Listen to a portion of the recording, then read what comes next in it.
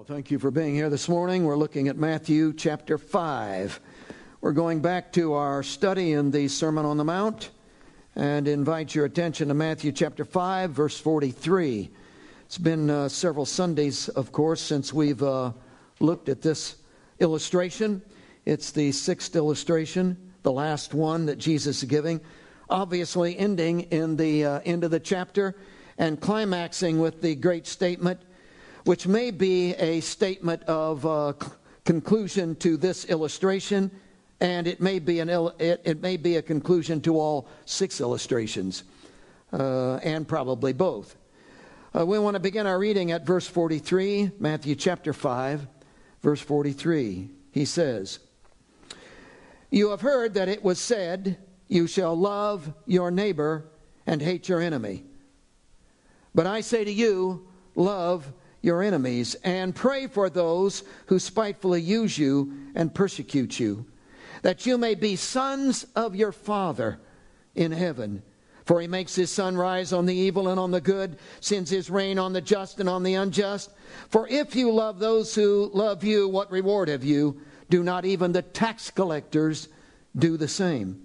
And if you greet your brethren only, what do you do more than others? Do not even the tax collectors do so? Therefore, you shall be perfect, just as your Father in heaven is perfect." Verse 46 again. "For if you love those who love you, what reward have you? Do not even the tax collectors do the same? And if you greet your brethren only, what do you do more than others? Do not even the tax collectors do so?" Let's bow in prayer. Lord, what a week it's been of fellowship in you and growth in you and experiencing you.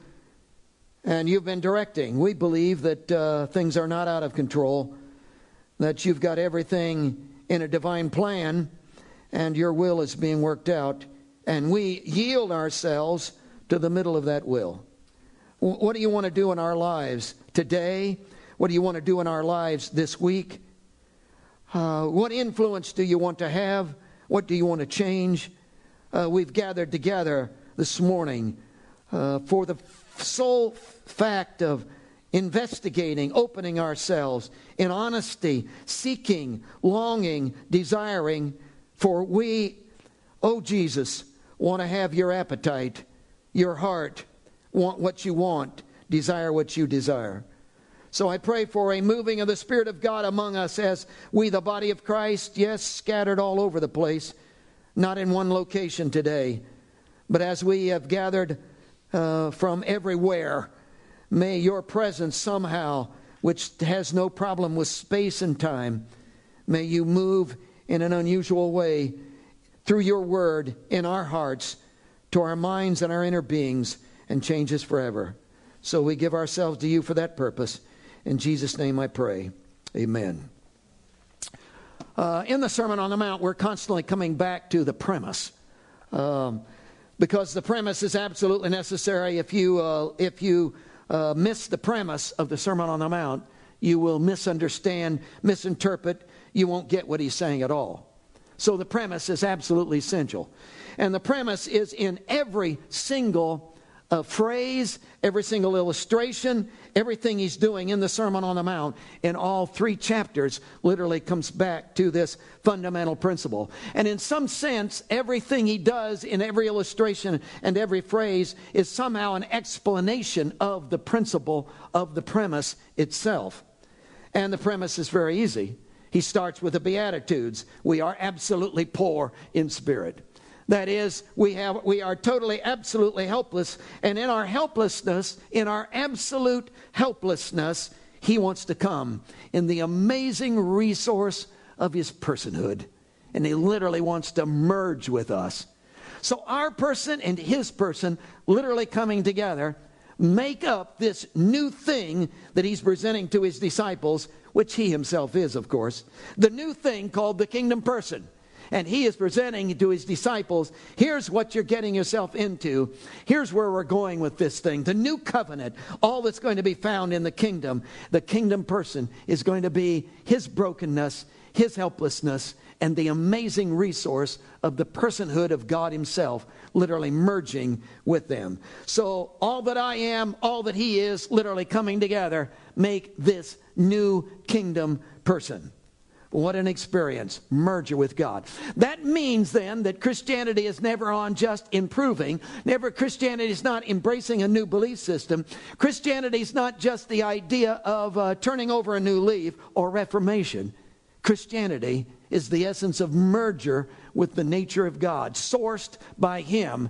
As he presents it in this illustration, we become sons of God. And what an amazing thing that is. So that's the premise.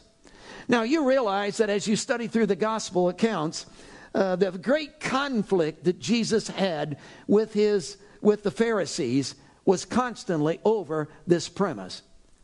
Yeah, it isn't always stated just that way, but the fundamental principle of Christianity, this premise that he's presenting as the kingdom person, is the conflict that Jesus was constantly having. They argued about it. He tried constantly to explain it to them. He tried to bring them into it. It's just one battle after another as they brought trick questions trying to trap him, and he'd bring him right back to this premise. So this was the battle, and ultimately what got him crucified was, of course, this premise, this idea that he was presenting even here to his disciples.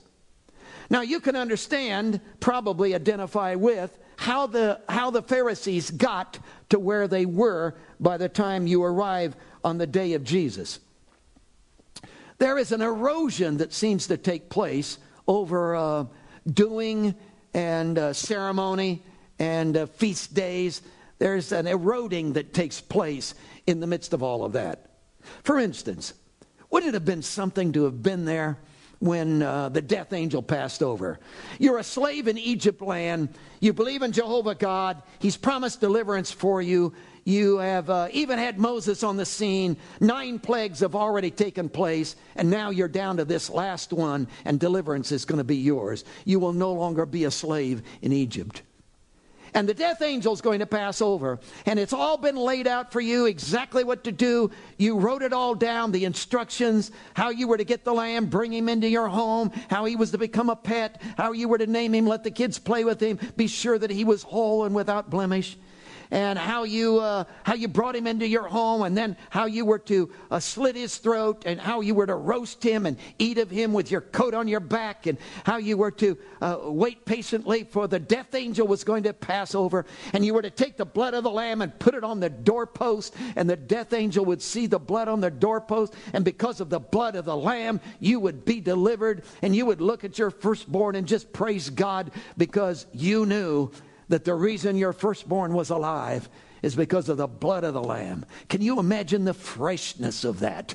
That you've just put the blood on the doorpost and you're looking out the window and you see the death angel in all of its horrifying essence passing over the top, and yet your firstborn is still alive. And your tears begin to stream down your face, and you turn to your firstborn, give him a hug, and know that he's there, alive, and you have him because of the blood of the lamb. Every year you celebrate that. Every year you get your family together and you rehearse that. You go through all of those actions again, that ceremony. In fact, for hundreds and hundreds and hundreds and hundreds and hundreds and hundreds of years, they did that. But in the process, there was an erosion. Meaning, see, I used to put the blood on the doorpost, and tears would come to my eyes as I would think of the death angel passing by, and I'd look at my firstborn and I would just kind of whelm up inside because my firstborn is alive because of the blood of the lamb. But now, hey, I wasn't there. I taught my kids taught their kids taught their kids. We've done this for hundreds and hundreds of years, and there's an erosion that takes place. It's not fresh. The presence isn't there. The wonder of it somehow is gone. I put the blood on the doorpost. We kill the lamb. But the wonder of it, it's slipped. You can understand that, can't you? See, you're sitting in an upper room and Jesus is talking about dying, and of course you're arguing with him, and finally the Judas thing takes place, and Jesus goes through the Last Supper with you and institutes the Lord's Supper and takes this bread and breaks it and hands it and says, "This is my body," and takes the grape juice and gives it, and "This is my blood, and come on guys, eat this with me." Something wells up within you in the presence of all of that. And then when it actually takes place, his death and his resurrection, and the early church gathers, time after time we gather together, and this is his body, and we tremble as we break the bread. We tremble as we drink the juice. Tears come to our eyes. Our heart is moved. But hey, that was 2,000 years ago. Now I got a little wafer and a little cup, and let's get on with it. And something, the freshness of it, the heartbeat of it, I put the blood on the doorpost, but hey, yeah, we do it every year, yeah. But the freshness, the aliveness, the tears don't come to the eye anymore. Something is missing in all of it. That was the battle that Jesus had. That was the crux of the issue. He came into the synagogue on the Sabbath day, and of course they set him up. They had a guy with a withered hand standing right there, and they knew right there at the entranceway, they knew when Jesus came in exactly what he'd do. He'd heal the guy. They knew it. The leaders of Israel, they trapped him. And sure enough, that's exactly what he did. And then they're all over him in criticism. You heal a withered hand on the Sabbath day. You can't do that. That breaks the Sabbath day law. And Jesus says, guys, you've missed it. See, tears, yeah, you put the blood on the doorpost, but tears don't come to your eyes. See, you value sheep more than you do men. For if a sheep was in a pit, you'd get him out. But hey, let this guy who's in a pit stay there. See, you don't have the heart of God. See, you do the ceremony, blood on the doorpost, but see, tears don't come to your eyes. You don't look at your firstborn and say, "Wow." See, something's eroded in your life. Disciples on that same Sabbath, they were walking along and picking grain and eating it, and the Pharisees are all over them. Why? They broke the Sabbath day law 4 times. We could stone you to death for each one of them. Jesus looked at him and said, guys, you've missed it. See, you put the blood on the doorpost. That's, yeah. But see, tears don't come to your eyes, and you don't whelm up inside anymore because your firstborn is alive. You do this stuff, and see, you don't know the heart of God, because the heart of God is about mercy, not sacrifice. And the word sacrifice there doesn't mean sacrificing. It means the ceremony. See, you put the blood on the doorpost, no problem. You go through the ceremony. You got the feast days. You got it all down, but somehow it doesn't whelm up inside of you. Somehow there isn't the burn in your bones. Somehow it's, yeah. Something's eroded. You've missed it. You've missed it. I did a study in Matthew chapter 15. These leaders of Israel had come all the way from Jerusalem, all the way to Galilee, which again was 80 to 100 miles, 10-day walk. And for one purpose, just one purpose. They came for one purpose, just to nail Jesus. And they hung around and finally got the chance, because his disciples, hey, they didn't wash their hands adequately before they ate their dinner. And it wasn't a nutrition thing, you understand, or it wasn't a purification thing. It was a defilement law. It was that kind of a deal. It wasn't about germs. It was about defilement, and it was about the blood on the doorpost stuff. And Jesus looked at him and said, hey, because their question was, why do your disciples break the tradition of the elders by not washing their hands? And Jesus said, you break the commandments of God with your traditions. Why?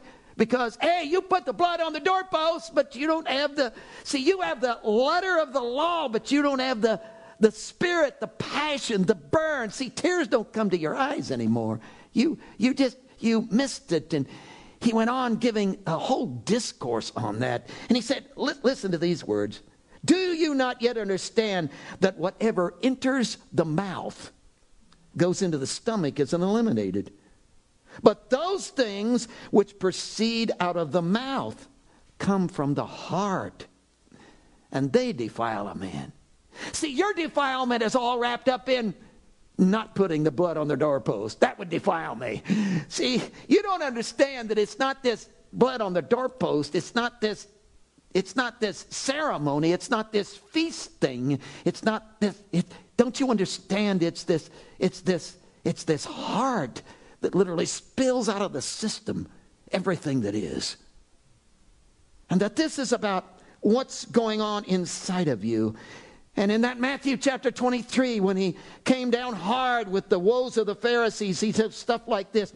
You cleanse the outside of the cup and the dish, but inside you are full of extortions and self-indulgence. You put the blood on the doorpost. See? You go through the activities. You got all that down.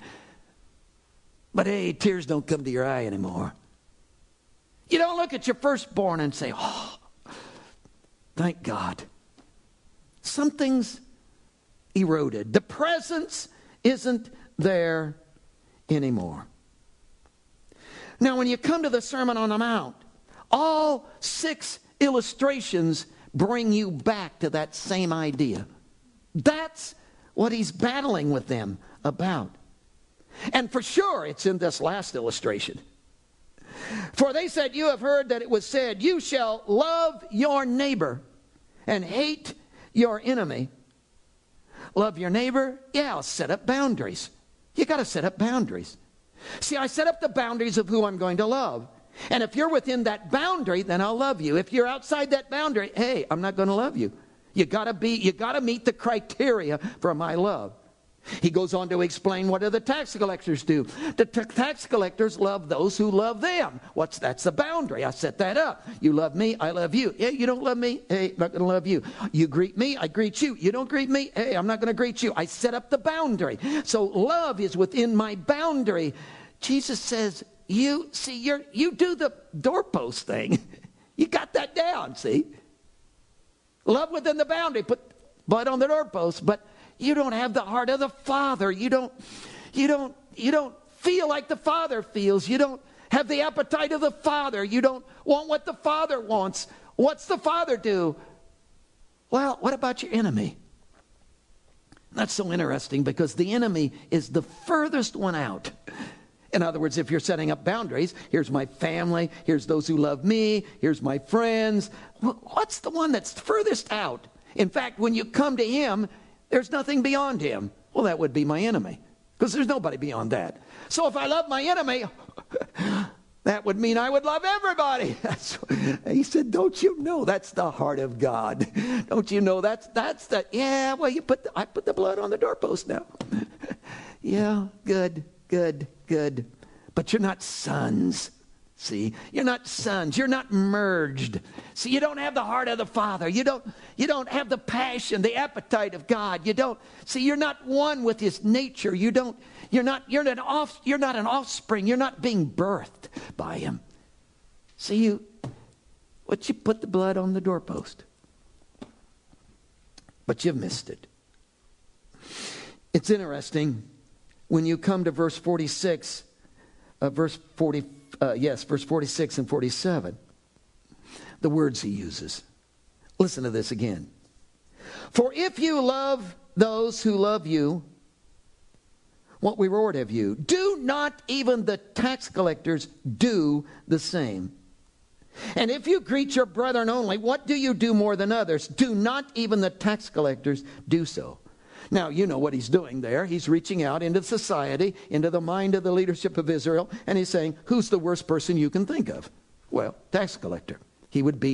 He's the one who's cheated. He's the one who's undermined. He's the one who's rejected Jews, the Jewish idea, a Jewish nation. He's the one who's taking sides against his people. He's the one who's in league with Rome over against, and he's cheating, he's lying, he's just the worst of the worst. So here is the betrayer. Here is the worst of the worst. What does the worst of the worst do? Well, he loves those who love him. Well, that's what you do. And you put blood on doorpost. And so what's in him, the tax collector, is what's in you as well. Well, I put blood on the doorpost, I know. But when it comes down to nature, when it comes down to what produces you, and it's interesting, in the passage he does this word do. Do you see it? And of course that just rings bells for us. For if you love those who love you, what reward have you? Do not even the tax collectors do the same. And if you greet your brethren only, what do you do more than others? Do not even the tax collectors do the same. And of course you've already guessed it if you've been around here long, what the Greek word is for do there. Poieo. 4 times. And if you don't know, I need to explain it to you, I realize. But there's 2 basic concepts given by 2 basic Greek words in the New Testament that can be translated do. Do, did, or done. And of course, one is poieo, which is the word here, and one is praso. And both of them can legitimately be translated do, but they're not the same. Because the word poieo is tied into nature stuff. And again, it's the word that's dominantly used for this fruit thing. In other words, when a tree is talked about as bearing fruit, the word for bear is do, which is poieo. Because trees don't do fruit, they bear fruit, which is a process of nature. It's due to what's within them. Therefore, it's bear, which is poieo. So he uses that word here. So a tax collector loves those who love him. Why? Because it's the nature of his tree. See, he can't help himself. It's the way he is. It's his nature. It's the way he thinks. It's the way his appetite. It's what he wants. It's the makeup of his personality. That's the way he is. Well, how are you? Well, you love those who love you. Well, then you have his nature. You're being produced by the same kind of nature, he says, that the tax collector has. But I put blood on the doorpost. I know. But tears don't come to your eyes anymore. You don't look at your firstborn and say, oh, praise God. I know why he's here. The blood of the Lamb. See, something inside of you, something is missing. Something is lacking. Something, it's gone. What happened, he said, to you, the leaders of Israel? What took place in your life? What's taken place in you? This is a strong concept. Jason gave me a picture of the head of Christ that he drew. Jason is one of our guys, and an artist, and he's drawn this picture of the head of Christ. And it, the face of Jesus and the whole surroundings depicts Jesus under the weight of headed for the cross. It's in some ways it's an awful picture, but in some ways I look at it 3 or 4 times every day because it reminds me of Jesus under the weight of taking on the sin of a world. And as he takes on the sin of a world, his whole countenance, he's giving expression to the heart and nature of God, of how God feels about the sin of a world. He painted that great. Oh, by the way, I'm a painter. Barnes. See, I couldn't. I'd like to, but it's not in me. I just don't have that in me to paint a picture like that. But I can paint barns. See, praso is painting barns. Poieo is painting the image of the Father. See, prasso is putting the blood on the doorpost, but poieo is, oh, tears are in my eyes as I do it. There's my firstborn.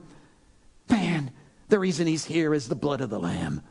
See, that's the poieo thing. That's the appetite thing. And Jesus is so strong on that in this passage because he begins in verse 45. He leads into this with the idea of sons of your Father. See, this is about sonship. This is about the nature that produces you. This is about the appetite of God. This is about having his DNA, feeling like he feels. Well, I put the blood on the doorpost. I know you do. But this is not about just doing. Poieo, in this concept, as it's presented here in this context, the concept of poieo literally brings up and answers lots of questions for me. And I wanted to, for the bulk of this message, give you those questions that are presented and found in the context of what Jesus is saying here. One question that is raised by the idea, the concept of poieo, is why? And Jesus is raising that in the passage. Here's the tax collectors who love those that love them, and you do the same thing. Well, why do you do that? Why do you love like the tax collectors love? Why? Well, because what their nature is your nature. So your natures are the same. So what produces them produces you.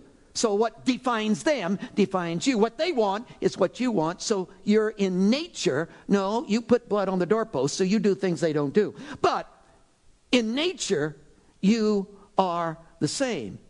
So the issue that Jesus is raising is not about what you do, but why do you do what you do? Well, I put the blood on the doorpost. Well, why? Well, we've always done that. I know. My dad taught me to do that. Good. But why do you do it? See, what's inside of you that makes you want to do that? What drives you to what? Because I don't see any tears in your eyes.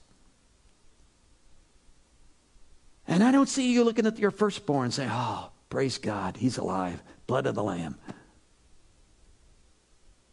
Something's happened. And it brings up the whole issue of why. Now, we've discussed this thoroughly around here in the definition of sin. And, of course, we're going to continue to discuss it and just keep going over it and over it and over it because somehow it seems like that is a muddled area in relationship to the evangelical church.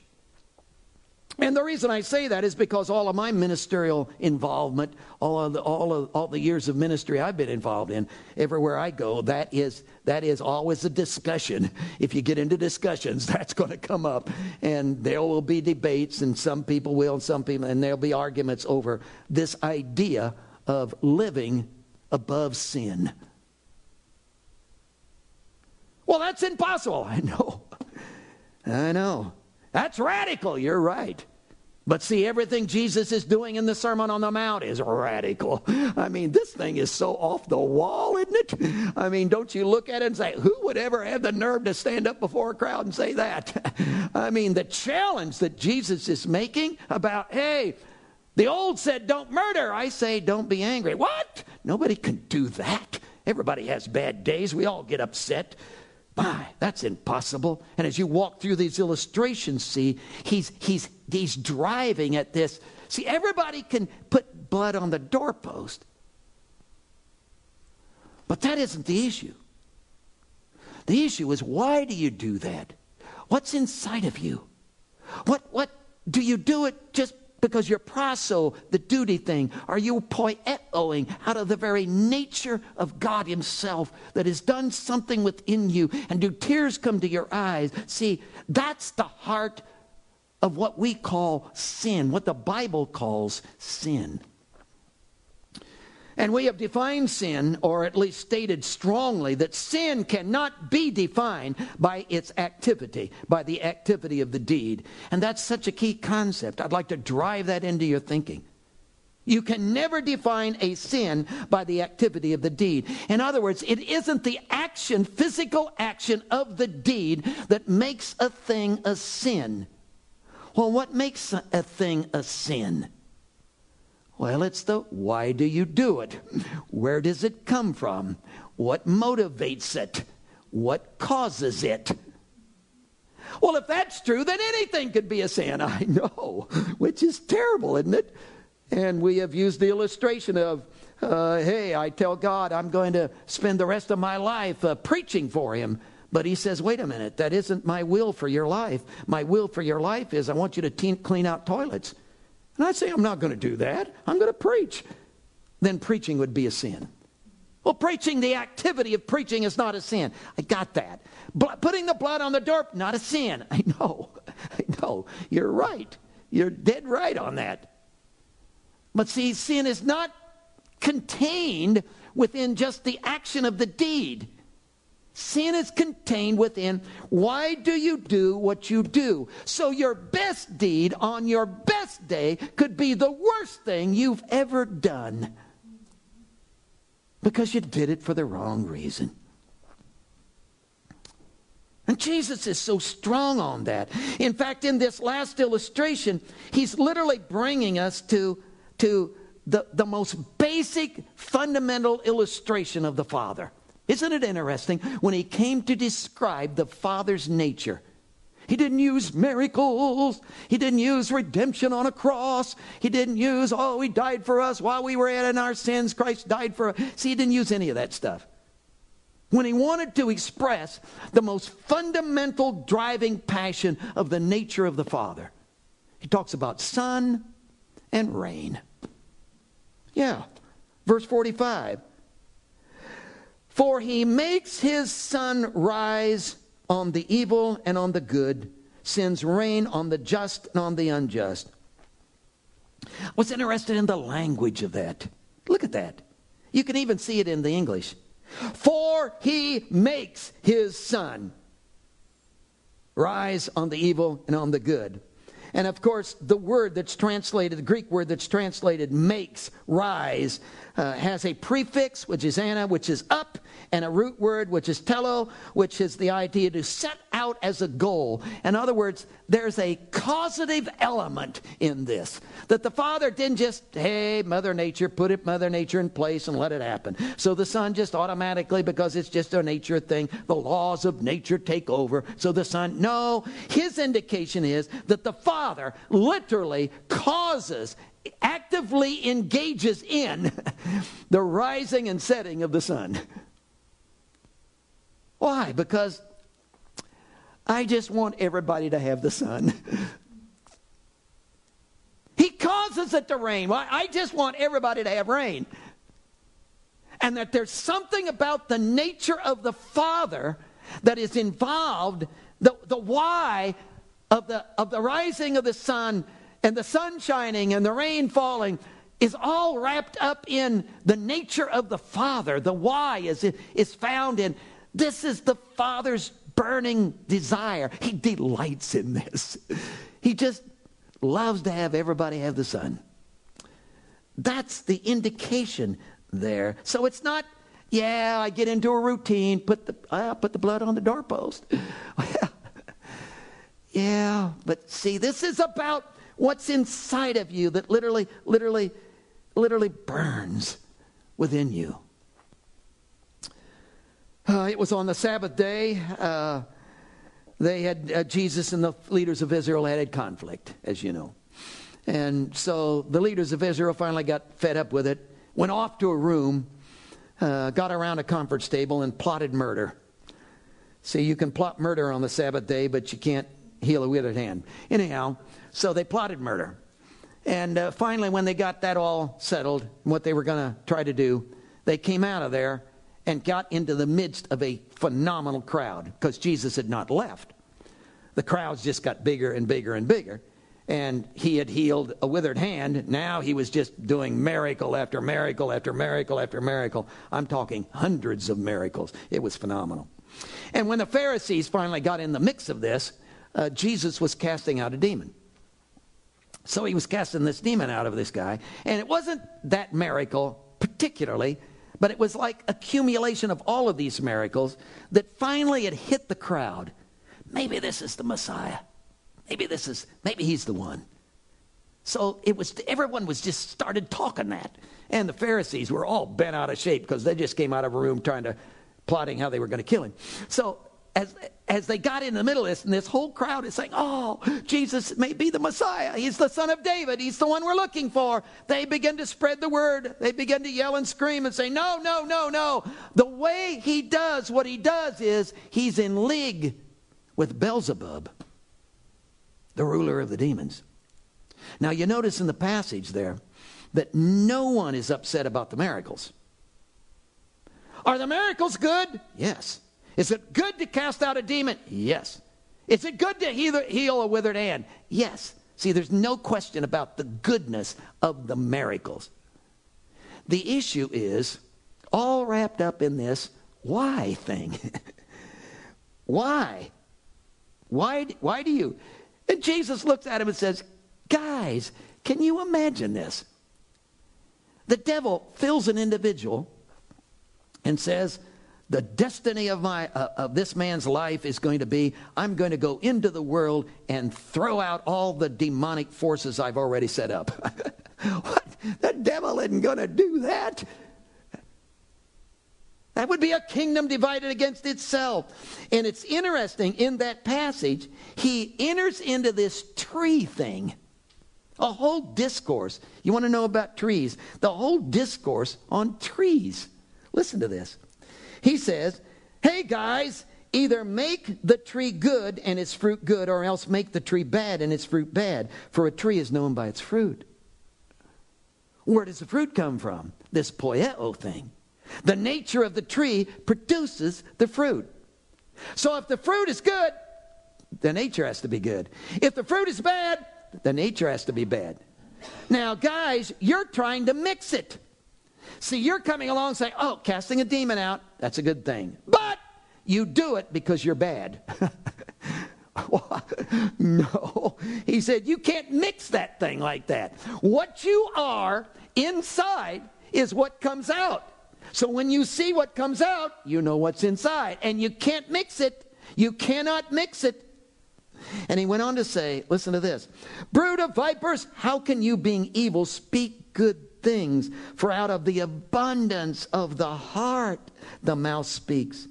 A good man out of the good treasure brings forth good things, and an evil man out of the evil treasure brings forth evil things. So this whole idea of poieo brings up not what you do. I put the blood on the doorpost. That's good. But not what you do. But why do you do what you do? Which bespeaks, dear friends, that there must be a total, absolute honesty and openness in my life if I'm going to deal with this. Otherwise, I'll just cover my life with putting blood on the doorpost and say, hey, everything's okay. Unless I am totally, absolutely honest and come to grips with, oh, Jesus, I want to be what you are. I want your appetite. I want to think like you think. I want to feel like you feel. I want to see like you see. Please, Jesus, please. I want to be a son with your DNA. So this poieo idea, as he presents it in our passage, literally brings up the idea of why. Why do you do what you do? Another question it brings up is the question, what? And that question is, well, what can I do about it? So if why I do what I do is the issue, and I find out what I really am inside, which is the why I do what I do, what can I do about it? And poieo says, you can't do anything about it. Why? Because you are absolutely helpless. Absolutely helpless. So the tax collector, which he brings up again in the middle of all of this, the tax collector and the Pharisee, they can't help themselves.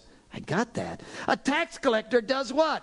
He loves those who love him. Why? It's the way he is. What can he do about it? Absolutely nothing. The Pharisee, you put the blood on the doorpost. I got that. But hey, you love those who love you. Why do you do that? You can't help yourself. What can you do about it? Absolutely nothing. I can't change myself. I am incapable of change. Now, I can put blood on the doorpost. See, I can look at you and smile. But you don't know what I'm thinking, do you? See, I can put blood on the doorpost, but I can't change this. See, I cannot. See, I can wave to you as I go down the road. But when I read your newspaper in the obituary section, I'm glad. See, I can't change that. See, I can do the blood on the doorpost stuff. But the nature thing, I am in, and we're not talking, oh, you got to get this. We're not talking about imitating. See, don't think we are proposing the idea of, well, I'll just imitate. That's back to blood on the doorpost stuff. See, I can imitate, and we did that. We tried to do that with the WWJD stuff. What would Jesus do? I want to imitate the Jesus who was. This is not that. This is participating with the Jesus who is. This is the nature of Jesus and my nature literally coming together in a fusion and in a oneness, in a merger until I'm different. How did that take place? And I've quoted this to you before, but it's just so phenomenal for me that C.S. Lewis said, this encounter, this merger, this birthing thing, this becoming sons of God is so radical, it would be compared to a stone statue becoming a living man. That's how radical this is. That God and man literally integrate into each other. And something so phenomenal takes out of that I was dead in trespasses and sin. Now I'm alive. Hey, I was damned. Now I'm saved. My nature has changed and who I was. See, that's not imitate. That's become sons. Sons of God. See, that's his premise. That's his premise. That I am absolutely helpless. And unless he comes and does something in me, my nature will stay the same. Why do you do what you do? Well, it's because of who I am inside, my nature. Well, what can I do about it? Absolutely nothing. Poieo says you can do absolutely nothing about it. Let me give you a third question, which I think is interesting. And again, poieo deals with this. It's the idea of when. Okay, why? Why do I do what I do? Well, it's because of my nature. Well, what can I do about my nature? Absolutely nothing. Well, when should this take place? And of course, you would know that the biblical approach to that is now. Now. Now, you understand, the blood on the doorpost, that's a whole different ballgame. Yeah, I can put the blood on the doorpost. Yeah. And that approach would be when I would make this change in my life, I would make it a goal. Hey, I'm working on it. And it shows up in our language. Well, hey, I'm working on it. Hey, I'm better than I was. Yes, sir. Yeah, much better this year than I was last year. Yeah. I'm improving. But see, what he's proposing is not improvement, it's conversion. See, what he's proposing is not an adjustment. He's proposing a transformation. of the life of God and the life of man coming together in this merger, which absolutely turns everything upside down. Everything is on its head. Everything is changed. Everything is radically revolutionized. And that's the language that is used in verse 46 and 47. He's giving us poieo language which will not allow, for instance, there's no way to read verse 46 and 47 and insert phrases like, well, I just had a bad day. Do not even the tax collectors do the same, for they love those who love, for if you love those who love you, what reward have you? Well, I just had a bad day. Or the phrase, you pushed me too far. You just pushed me too far. See, that language does not fit into 46 and 47. And especially, and this is going to be fun, just to warn you, for the next few Sundays, we're going to be dealing with verse 48. I think it'll take about 3 or 4 Sundays to cover it. But verse 48 is such an awful verse. I mean, therefore, you shall be perfect. What? You've got to be kidding me. And then when he throws in the statement, the example of the standard for the perfection is your Father. See, if it had been you, I'd have said, whew, I can handle that because I know you. But whoa, him, God, meet up to that? Oh, come on. See, that is so... Do you realize how radical that is? And it all hangs on this poieo wordage. And it's interesting in verse 48, just to give you a little feel for it. Therefore you shall be. The word shall be is a translation of the Greek word ami, which is a state of being. It's the I am that I am thing. And it's a state of being. It's a futuristic tense. It's in the future tense, and it's an imperative, which means it should be translated, not shall be, as if maybe sometime in the future, but it should be translated must be. In other words, therefore you must be. It's absolutely required. And we got that, folks. We got that from verse 20 in chapter 5. Where he says, if your righteousness doesn't exceed the righteousness of the scribes and the Pharisees, you can't be in the kingdom. In other words, it isn't, well, I'm improving and my righteousness is getting better. It isn't that. It's if your righteousness doesn't exceed the righteousness, you don't even make entrance. Now, we all believe in maturing. We all believe in spiritual growth. Hey, we're not knocking that or demeaning that at all. We're simply saying there is a state of existence whereby I am birthed as a son and I have the very nature of God.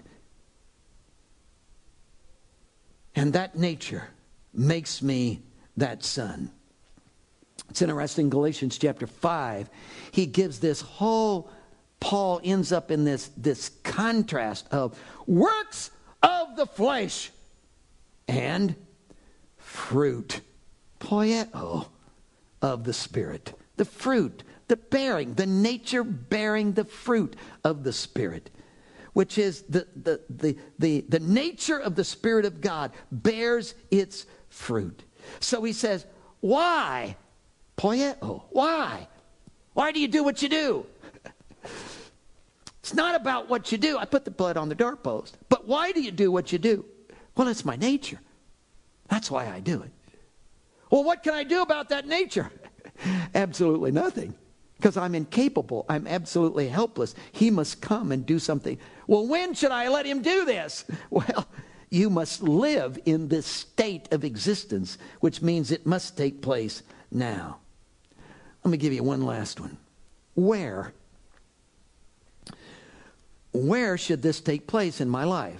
Well, I've got my recreational life, I got my business life, and then I've got my religious life. So in my religious life, God should be dominant, which you know is not what he's saying. He's saying, where should it take place? What arena, what area in my life should this nature flow? Where should the very nature of God literally flow through me and exert itself, exhibit itself in the fruit of my life? It is in all. There are no, even in relationship with my enemy. He bespeaks it. I've told you before, there in these 6 illustrations, in going through these 6 illustrations, and trust me, I've spent months on them, I have not found, I tried desperately to find one single area in my life that wasn't covered in one of these illustrations. See, if I could find one thing in my life that wasn't affected or covered or adjusted or moved by and involved in one of these illustrations, then I could do what I wanted to do in that area. But I couldn't find one. Every single area of my life, literally, it's like being a son, he says. Come on. What area of my life is not affected by the fathering of my Father? There is none. There is none. And again, it's so interesting that when he illustrates this in the Father, he doesn't talk about the miracles of the Father. He doesn't talk about the redemption of the Father. He doesn't talk about the crucifixion of the Father. He talks about, the daily sunrise and the rain.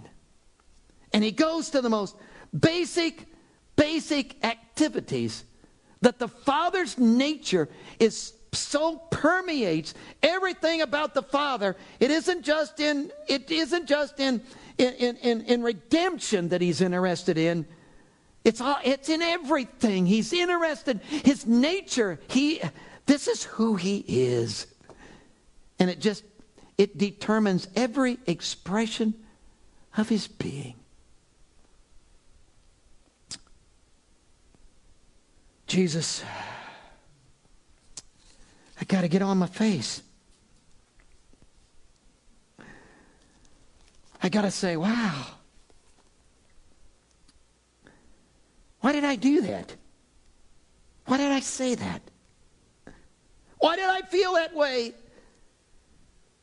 When that is the opposite of the way you feel, the opposite of the way, are you trying to say to me, man, like, would you be honest? Would you be open? Would you just radically slit yourself wide open and let me?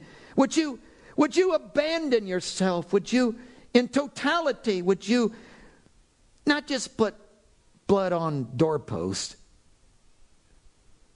but are you calling me to such an abandoned involvement, coming under the influence of a total mastery by, until your nature and all that you are in your nature literally spills into me and all that I am, and every arena of my life literally takes on the tone.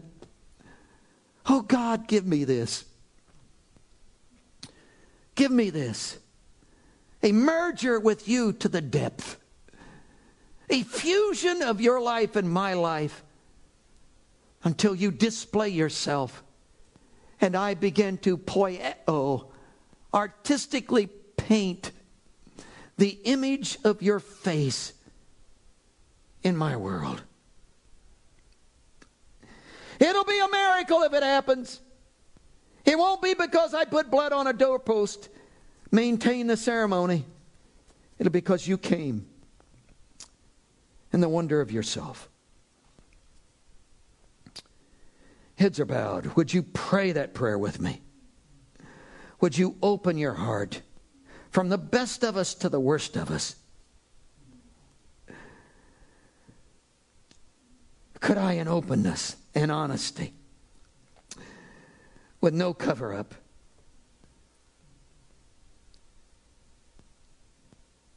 allow him to do and to be in my life? Jesus, I'm sorry, I've just spent a lot of time putting the blood on the doorpost. but no tears came to my eyes. And when I looked at the firstborn, I didn't feel